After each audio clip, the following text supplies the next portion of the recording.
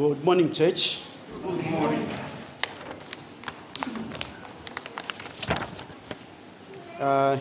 First of all, I want to thank the eldership for giving me the opportunity to stand before you this morning and bring God's word. I also want to thank those that took time to pray for me as I prepared. I thank you most sincerely. May the Lord greatly bless you. Before we commence, I ask that we pray, shall we? Our gracious God, our Father in heaven, we thank you for this morning, this day, the day of Easter, when we remember that glorious resurrection of our Lord Jesus Christ. When we remember that death could not hold him, but he rose up again. We thank you, Heavenly Father, that as we think of this pinnacle of the Christian faith, the Lord, you may help us even as we reflect on your word. I pray, Lord, that as I speak to your people, I'm aware that I am a man of sin, a man of unclean lips, and therefore, Lord, I pray that you be with me, unction me from on high, and that, Lord, my sin may not be a hindrance even to the preaching of your word. I pray that you also bless the listeners and help all of us to be attentive to your word. And that, Lord, as your word is preached, do help us, O God, that it may accomplish its purpose. We pray that you commence our time together and end with us, for we pray in our Savior's name, the Lord Jesus Christ. Amen. Amen. Our passage this morning is coming from the book of Matthew, chapter 28. But instead of just reading Matthew chapter 28, we are going to look at two passages of Scripture. Matthew 28, which is my main passage of the sermon, and then we'll also read 1 Corinthians chapter 15. We'll read verses 1 to 7, and then we'll jump from 12 to 21. So let's commence reading Matthew 28. If you are there, I commence reading. In the end of the Sabbath, as it began to dawn towards the first day of the week, Mary Magdalene and the other Mary came to see the tomb. And behold, there was a great earthquake, for the angel of the Lord descended from heaven and came and rolled back the stone from the door and sat upon it. His countenance was like lightning, and his raiment white as snow. And for fear of him, the keepers did shake and became as dead men. And the angel answered and said unto the women, Fear ye not, for I know you seek Jesus, which was crucified. He is not here, for he is risen. As he said, Come, see the place where the Lord lay, and go quickly and tell his disciples that he is risen from the dead, and behold, he goeth before you into Galilee. There shall ye see him. Lo, I have told you. And they departed quickly from the tomb with fear and great joy, and did run to bring his disciples word. And as they went to tell his disciples, behold, Jesus met them, saying, All hail. And they came and held him by the feet and worshipped him. Then said Jesus unto them, Be not afraid. Go, tell my brethren that they go into Galilee, and there they shall see me. Then we go to 1 Corinthians chapter 15, verses 1 to 7, then 12 to 21. 1 Corinthians 15, this is the Apostle Paul trying to basically put a point on the importance of the resurrection of the Lord Jesus Christ. And he says, Moreover, brethren, I declare unto you the gospel which I preached unto you, which also you have received, and wherein you stand, by which also you are saved, if you keep in memory what I preached unto you, unless you have believed in vain. For I delivered unto you, first of all, that which I also received, how that Christ died for our sins according to the Scriptures, and that he was buried, and that he rose again, and the third day according to the Scriptures, and that he was seen of Cephas, then of the 12. After that, he was seen of above 500 brethren at once, of whom the greater part remain unto this present day, but some are fallen asleep. After that, he was seen of James, then all the apostles. We jump to verse 12. Now, if Christ be preached that he rose from the dead, how say some among you that there is no resurrection of the dead? But if there is no resurrection of the dead, then Christ is not risen. And if Christ not be risen, then our preaching is vain, and your faith is also vain. Yea, and we are found false witnesses of God, because we have testified of God that he raised up Christ, whom he raised not up, if so be it that the dead rise not from the dead. For if the dead rise not, then is Christ not raised. And if Christ be not raised, your faith is in vain. You are yet in your sins. Then they also which are fallen asleep in Christ are perished. If in this life only we have hope in Christ, we are of all men most miserable. But now is Christ risen from the dead, and become the firstfruits of them that slept. For since by one man came death, by man came also the resurrection of the dead. Ends our Bible readings.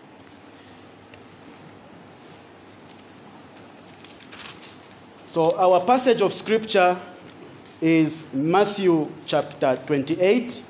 And in addressing this passage, I've titled my sermon, The Proof and Implications of Christ's Resurrection. The Proof and Implications of Christ's Resurrection.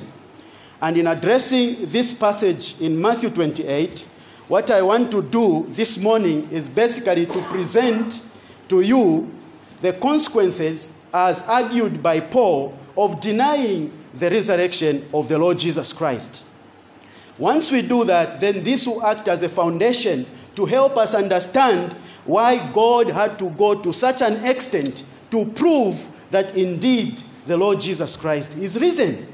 To prove that the resurrection of the Lord is indeed not a myth.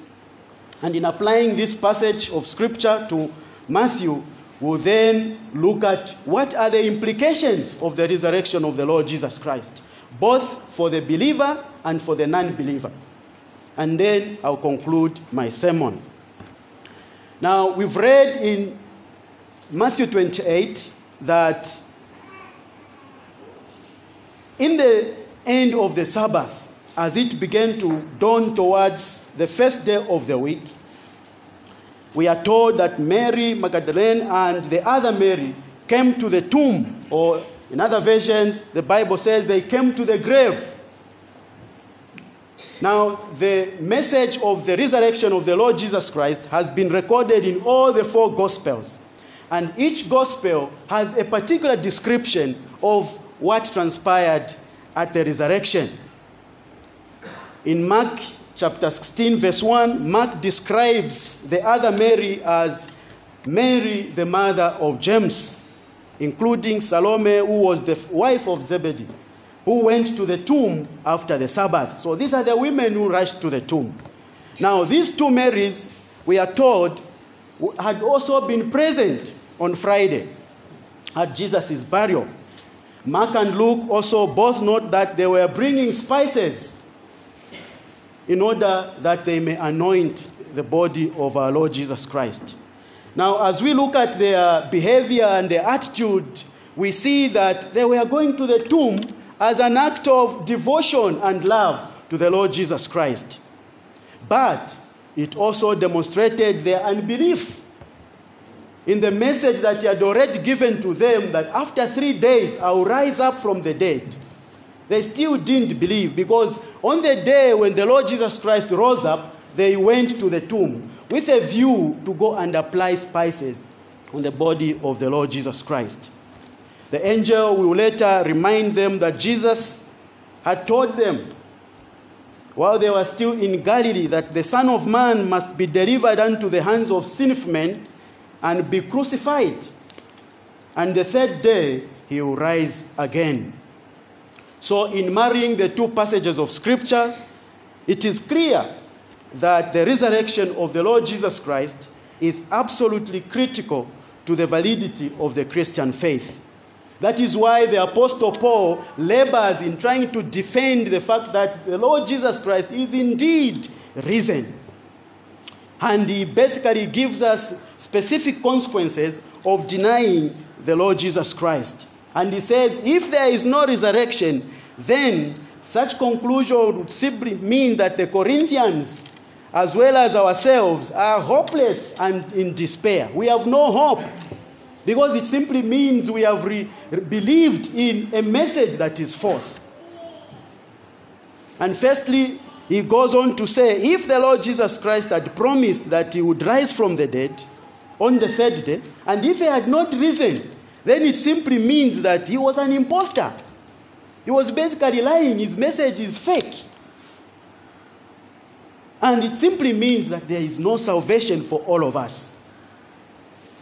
And obviously, he goes on to argue that the apostolic message of the resurrection would have been false, because then they would have testified to something that is not true. So those are some of the consequences. And then he goes on to say, if Jesus has not risen, as he said, it simply means that there would be no forgiveness of sins. It means you and I will still be dead in our sins. And for those of our brethren who have died in Christ, he says their case would be absolutely hopeless as well. But the Apostle Paul goes on to announce in verse 20 of 1 Corinthians chapter 15 that indeed Christ is risen. And in stressing his point, he refers us to the fact that in the same way that death came through one man, salvation also came through one man, the Lord Jesus Christ, upon all men. So that is the argument that the Apostle Paul gives in the defense and proof of the resurrection of our Lord Jesus Christ. And from the above, then, we can see that why God had to validate the undeniable fact of the resurrection beyond human comprehension is because the resurrection is key to our faith. And therefore, God had to show signs and wonders and proof to ensure that no one is in doubt that indeed the Lord Jesus Christ rose from the dead. And as we look at the discourse of Matthew, I want to look at my sermon based on 4 points. The first point being that the death no longer has dominion over the believer, as being an implication. What are the implications of the resurrection of the Lord Jesus Christ? Death no longer has dominion for the believer. And then secondly, I also want to look at the fact that the resurrection will bring terror and judgment for non-believers. Thirdly, I will look at the fact that the resurrection brings comfort in this world and hope for eternal life for the believers. And then finally, I will look at the fact that the resurrection is indeed not a myth, because evidence is there to this day. And then I'll conclude. So the passage that we are looking at this morning, as I said earlier, the principal subject matter in the verses of Matthew chapter 28 is basically the resurrection of our Lord Jesus Christ from the dead. It is one of those truths that lie at the very foundation of the Christian faith, and therefore has received very special attention in the 4 Gospels. All of them describe minutely how our Lord Jesus Christ was crucified. We look at the book of Mark, he describes the resurrection. When the women went to the tomb, he does not describe it the way Matthew describes, where there's an earthquake and the angel of the Lord rolls back the stone and sitting upon it. Mark describes it in a way that when they went to the tomb, they find that the tomb is open. The grave is open, and they went in, and then they meet two men who says to them, "Why do you look for the living among the dead?" So each gospel describes the resurrection of the Lord Jesus Christ. And therefore it must not surprise us that so much importance is attached to the Lord Jesus Christ's resurrection, because it is a seal and cornerstone of the great work of redemption which he came to do. It is the crowning proof that he had paid the debt which he undertook to pay on our behalf. And he had won the battle and delivered us from hell. Now, the question we may also ask ourselves, what would have happened if the Lord Jesus Christ had not come forth from the grave? The answer is, how could we have been sure? The question would be, how could we have been sure that our ransom has been paid fully? Had he never risen from the dead, how could we have felt confident that he has overcome death, and him that had the power of death, who is the devil? How could we have been confident if Christ never rose from the dead? Therefore, the Apostle Paul says, "Thanks be unto God, who has not left us in doubt." The Lord Jesus Christ has risen, and God himself has provided proof to that effect. And therefore, true Christians are begotten again unto a lively hope by the resurrection of the Lord Jesus Christ from the dead. And they may boldly say, together with Paul, "Who is he that condemns? It is Christ that died. Yea, rather, that he is risen again." Therefore, we have reason to be very thankful that this wonderful truth of our faith is so clearly and fully proved. It is so striking that of all the facts of the Lord's earthly ministry, none of them has been undeniably established as the fact that Christ rose from the dead. The wisdom of God knows the unbelief of human nature, and obviously God had to provide evidence beyond human nature. We are told in the scriptures, if we read Luke chapter 24 and verse 11, the Bible says, when the women went back to tell the disciples of what had happened, this is what the disciples said. The Bible says, "And their words seemed to them as idle tales." Other version says, when the women broke the news that indeed we went there and we have met an angel, he's risen.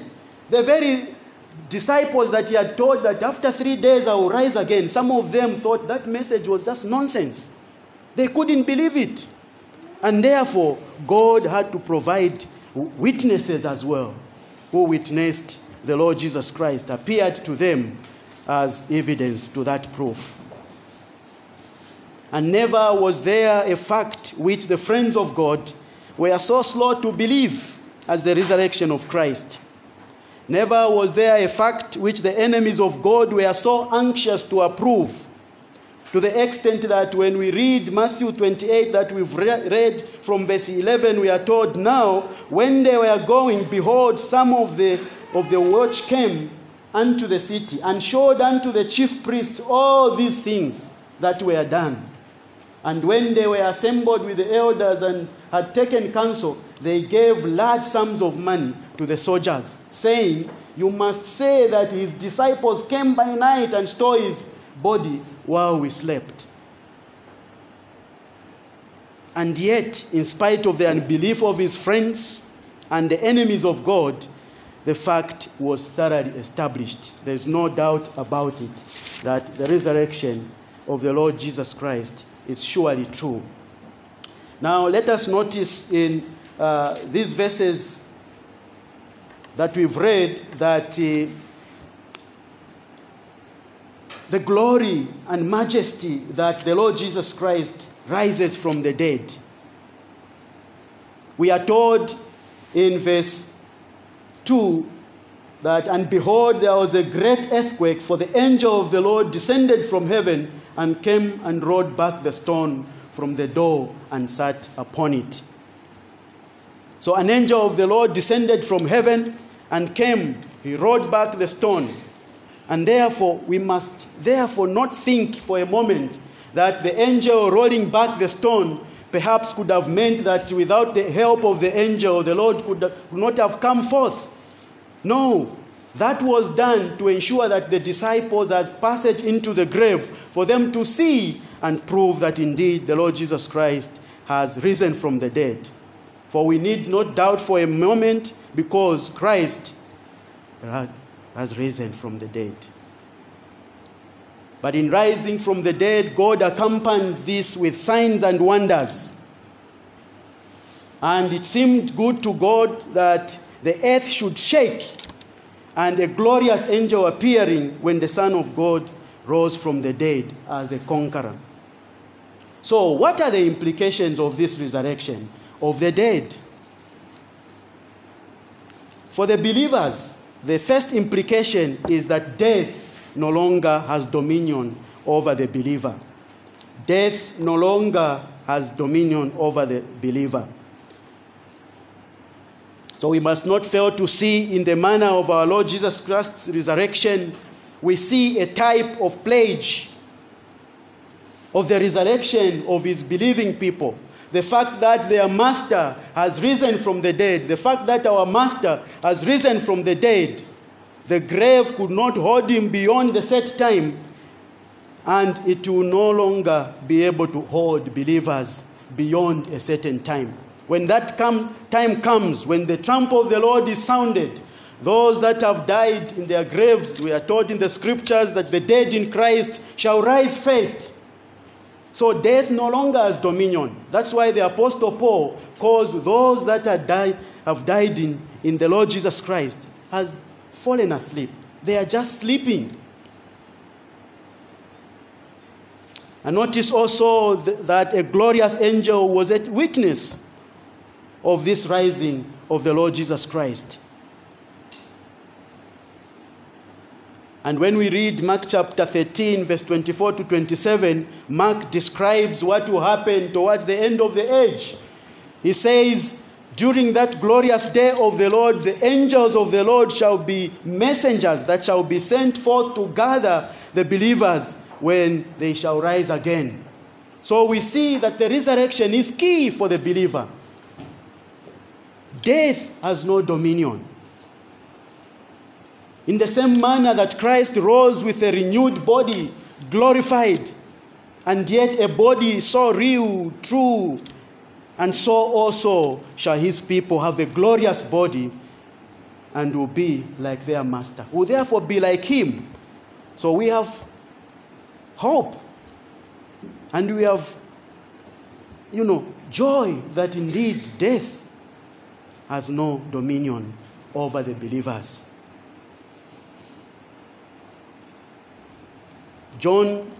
Apostle John in 1 John 3:2 describes this and says, when we see him, we shall be like him.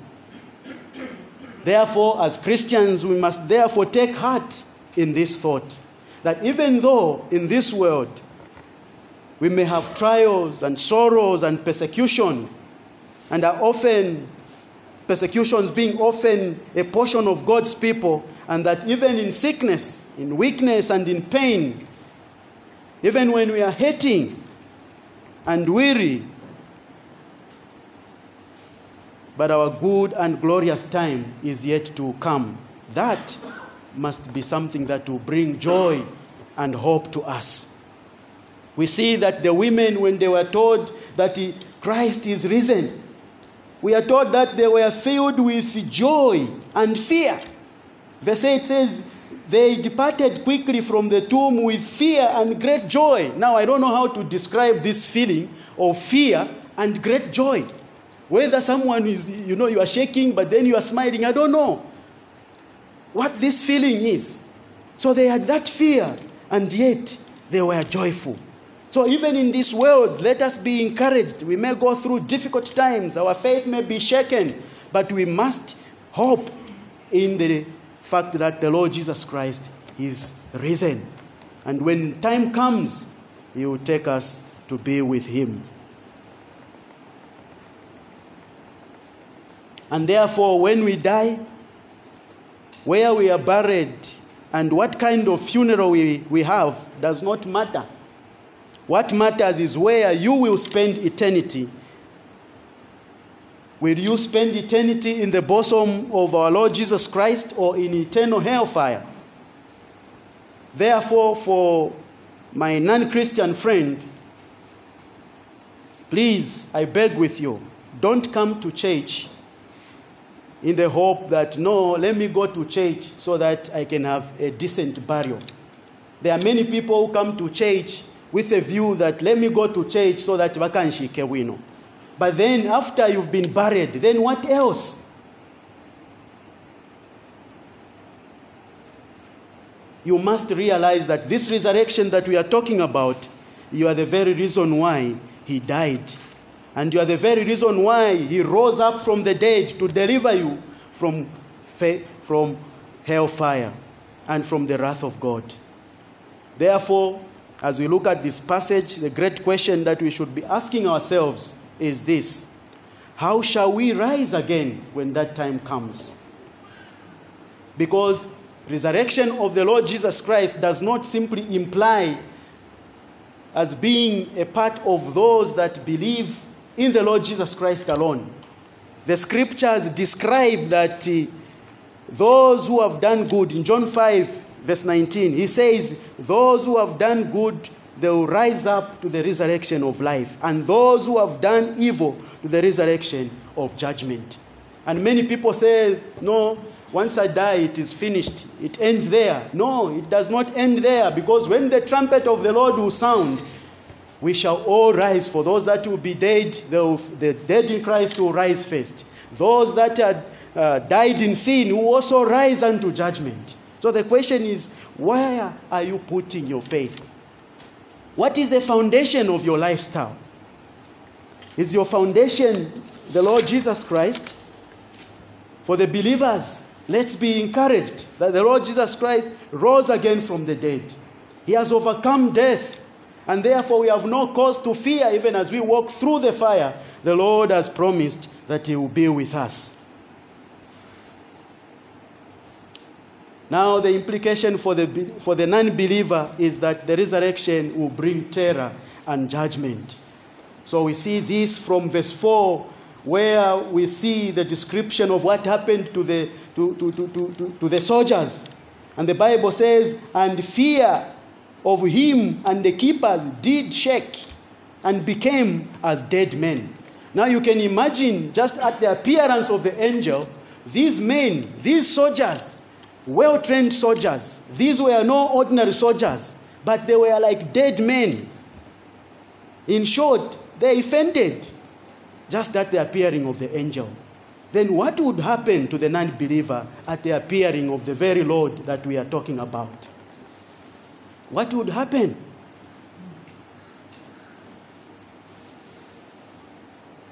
Let us again see in this fact a type and example of things yet to come. What will you, my non-Christian friend, once again, you who are ungodly and wicked and do all sorts of evil things in this world, you who have put your trust in your job, in your relationship, in all other things apart from the Lord Jesus Christ, what will you do on the last day when the trumpet of the Lord will sound? What will you do when you see the dead rise up from the dead, both great and small, coming forth from their graves? What are you going to do? And the angels of the Lord God assembling his saints. What will be your response? Oh, what manner of fears and terrors will possess the souls of the non-believers when they find that they can no longer avoid the God of the universe, The very God who has brought the message of salvation that you've been avoiding for a long time, the message is being preached, and yet again and again you've rejected it. But what will happen? Because you will never miss that appointment with him. You certainly have to face him face to face as a judge. When he comes in his glory, he's not coming as a lamb that was slain. He's coming as a judge. So what will you do? How I pray that you may be wise and would consider your latter end. And how I pray that you would remember that there is a resurrection and a judgment, and that there is also such a thing as the wrath of God, as described in Revelation chapter 6, verse 16. So, what will be the call to you, the unbelieving friend? Is for you to repent and turn away from your sin. Believe in the Lord Jesus Christ for the salvation of your soul. The resurrection that we are talking about this day will then have meaning and assuring to you. However, for the believer, once again, the resurrection brings comfort in this world and hope of eternal life for those that are in him.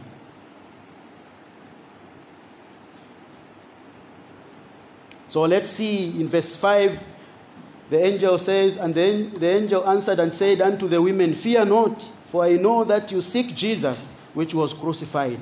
He is not here, for he is risen, as he said. Come, see the place where the Lord lay, and quickly go and tell his disciples that he is risen from the dead.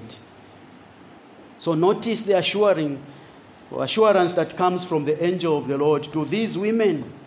Do not be afraid, for I know that you are looking for Jesus who was crucified. Now, these words were spoken with a deep meaning. They were meant to cheer the hearts of the believers in every age in respect of the resurrection. They were intended to remind us that true Christians have no cause for alarm, even as we face difficult moments, even as we see the day of the Lord approaching. We have no cause for alarm. The psalmist therefore reminds us in Psalm 46, 1-3, he says, God is our refuge and strength, a very present help in trouble. Therefore we will not fear. Though the earth should change, and though the mountains slip into the heart of the sea, though its waters roar and foam, though the mountains quake at its swelling pride. So he describes this. And it's as if he was describing part of what will happen on the day of the Lord, because the scriptures tells us heavenly bodies will shake. And they will fall from the sky, and the earth will be burned with fire. So the psalmist is encouraging us that for the believers, there is no cause for alarm, because you have put your faith in the risen Lord. You've put your faith in one who has conquered death. You've put your faith in one who is seated at the right hand of majesty and interceding for you and I. And all he calls us to do is to have comfort in this message.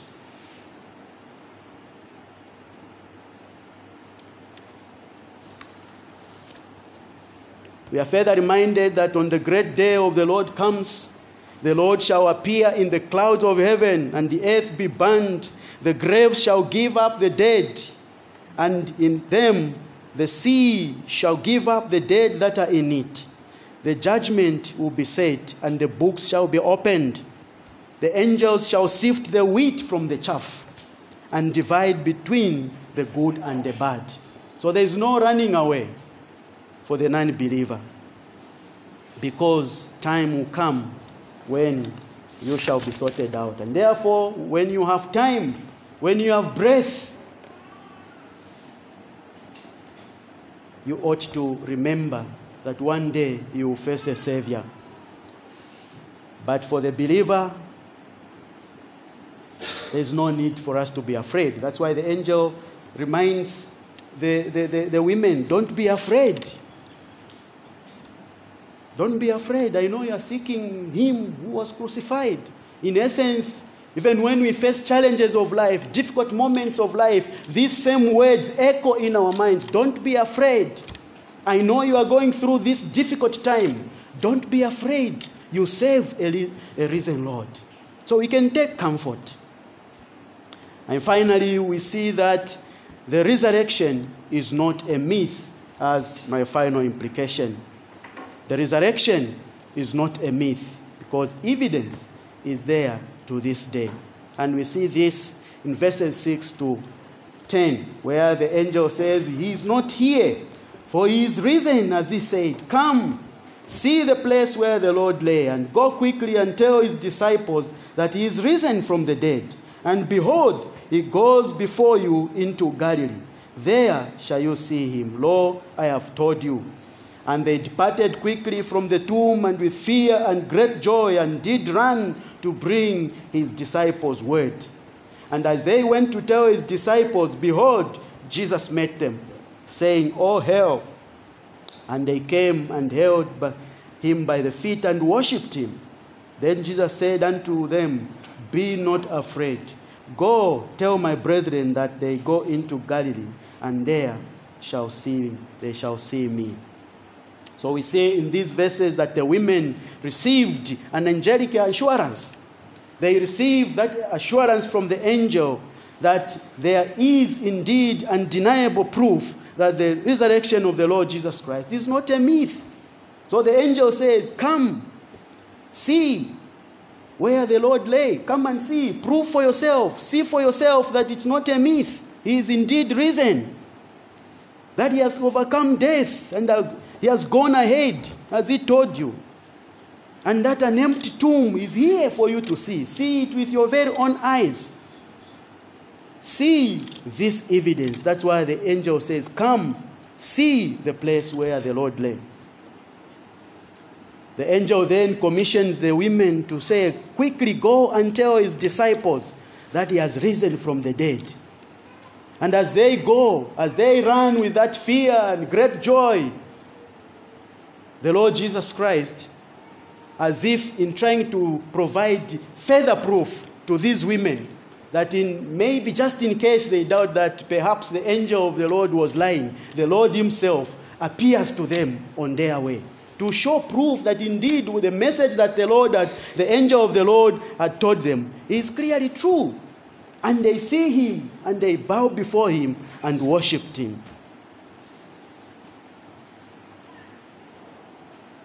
So he therefore appears to them in person.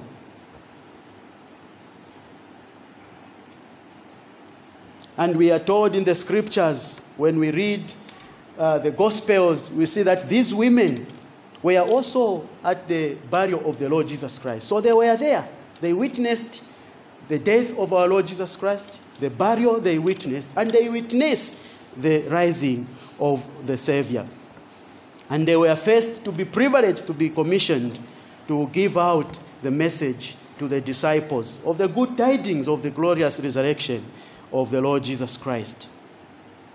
I'm sure in meeting them, the Lord Jesus Christ, being all-knowing, being a sovereign Lord, being all-seeing, he had seen the amount of fear that had engulfed the disciples. The scriptures describe that after the Lord is killed, is put in the tomb, they all scampered in all directions.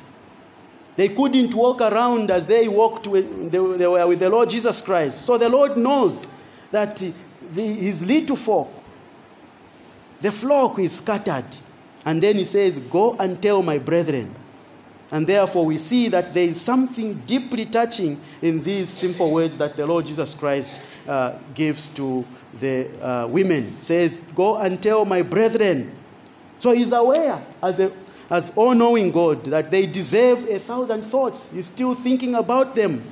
He still hasn't forgotten the message that he told them, that you meet me after I'm risen in Galilee. So he reminds them. And he knew that even in their weak faith, their frail and erring state, they were still his brethren. He calls them brethren. He comforts them, just as Joseph did when his brothers came before him. And he says, I'm Joseph, your brother. So the Lord reminds them, go and tell my brothers. And as much as they had come short of their profession of faith, as we've seen where some of them were doubted when the women told them, say, this is just rubbish. It's impossible. But the Lord Jesus Christ says, go and tell my brethren. And in as much as they had yielded to that fear and anxiety, they were still his brothers. And throughout this passage, we see that God builds a sure foundation for the faith of believers. In the last 3 days, the faith of the disciples had been shaken. They were having a hard time believing that Jesus' word would be fulfilled. And the very fact that these women went to the tomb with spices is testimony of that. Because all they wanted to do is to go and anoint the dead body of the Lord Jesus Christ. They had forgotten. They still couldn't believe that this man had said, after 3 days, I'll rise up. And therefore, they needed that comfort. Their faith had therefore gone through a crisis, and they need comfort and assurance. So the angel comforts them, and then the Lord Jesus Christ himself comforts the women and gives them this assurance. Now, this assurance, brethren, was not simply meant for the children of Israel. It's an assurance that is true even for us today. It's an assurance that is there for all who repent of their sins and put their trust in this resurrection of the Lord Jesus Christ. In Acts chapter 2, verse 38 to 39, when Peter preaches the gospel and those that were hearing were cut to the heart, they asked, what shall we do? He says, repent and be baptized, for the promise is for you and your children, and for all who are far off, as many as the Lord will call. And we are also included in this promise. And just like the disciples at that time, whose faith had been shaken, we equally go through many life hurdles. Many life hurdles and problems and challenges that shake our faith to the extent that we doubt if indeed what God had promised or has promised in his word is really true.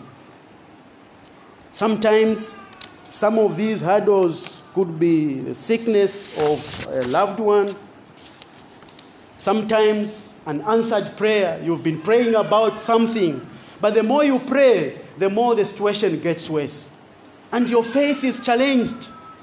And therefore you begin to ask, why, Lord, where are you? So let's be comforted. We must take comfort that the Lord is with us.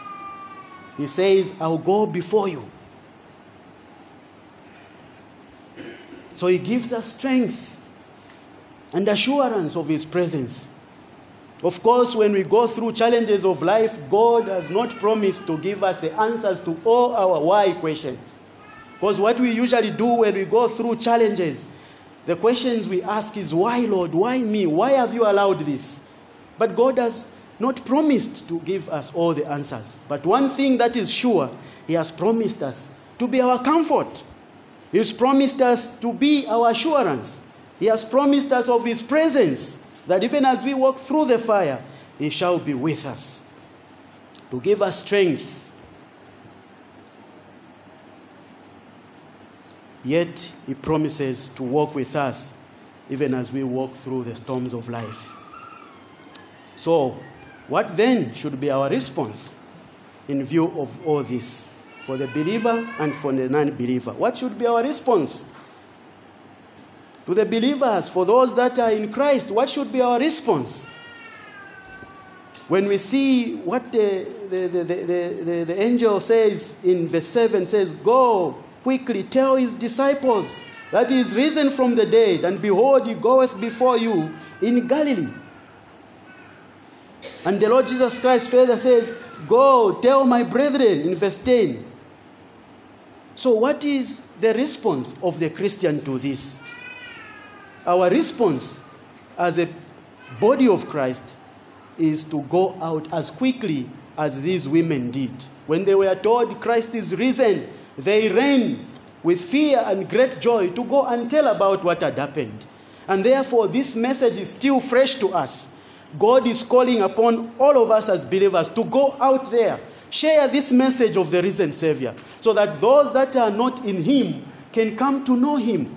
They can also be counted as part of God's children.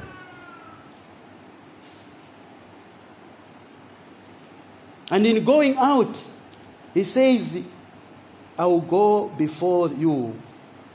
You'll find me in Galilee. And even as he assures the brethren, the believers, as he commissions the believers in Matthew 28 from 18, go ye therefore and share and make disciples of all nations. He says, I will be with you. I will go before you. In the same manner that he went before the disciples after he rose again, he still goes before us, even as we go out there to preach the gospel. And therefore, he says, go quickly. So our response must be a quick one, because this is an urgent call. It's an urgent call because the Lord is coming soon. We need to go and tell others that Christ is the only hope for salvation. It's a call for every Christian, not just for those that preach the word, not just for elders, not just for missionaries. It's for all the saints, and is meant to be shared even in the most difficulty of life circumstances. These women, in the midst of their fear and joy, they still went out and shared this message with the disciples. So that's the call for the believer. We ought to share this message of the resurrection of the Lord. So, what about the non-believer? What should be your response? Your response must be one of repentance and seeking the risen Christ. The angel says, I know you seek the risen Lord who was crucified. He is not here. So your response as a non-believer is to seek this risen Christ, this risen Savior who has taken away the sins of those that come to him. He is the only way to eternal life.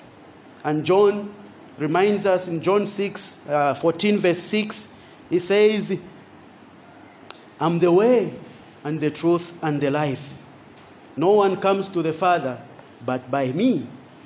So therefore there is no other way. You've got no other way but to repent and be baptized. He sets men free from their sin on account of his death and the resurrection that we remember him for in this day. And therefore he's calling on all that are not yet saved. And he's saying, don't ignore, because the stakes are too high for you to ignore. So for those that do not know Christ, you are sitting here and listening to me right now, what rock are you going to stand on when the trumpet shall sound? When he comes in glory, be assured that that job, that relationship that you've put your trust in, that business, that marriage, and all that you've put your hope in, apart from Christ, is but sinking sand. You desperately need to put your hope and faith in the Lord Jesus Christ, just as a diver puts his hope and faith in a parachute. Obviously, if you look at those that go for skydiving, there's no sane diver who will go on Mount Everest and throw himself without a parachute, because that will be a death sentence. And therefore, for the non-believing friend, you do not ever attempt to ignore the call of God and putting your trust in his righteousness. You cannot trust yourself, because it's a suicide mission. Otherwise, you will perish. But the Lord, in his mercy, he came to seek and save the lost. And that's why he died, was buried, and he rose again to set you and I free from the dungeon of sin. Amen.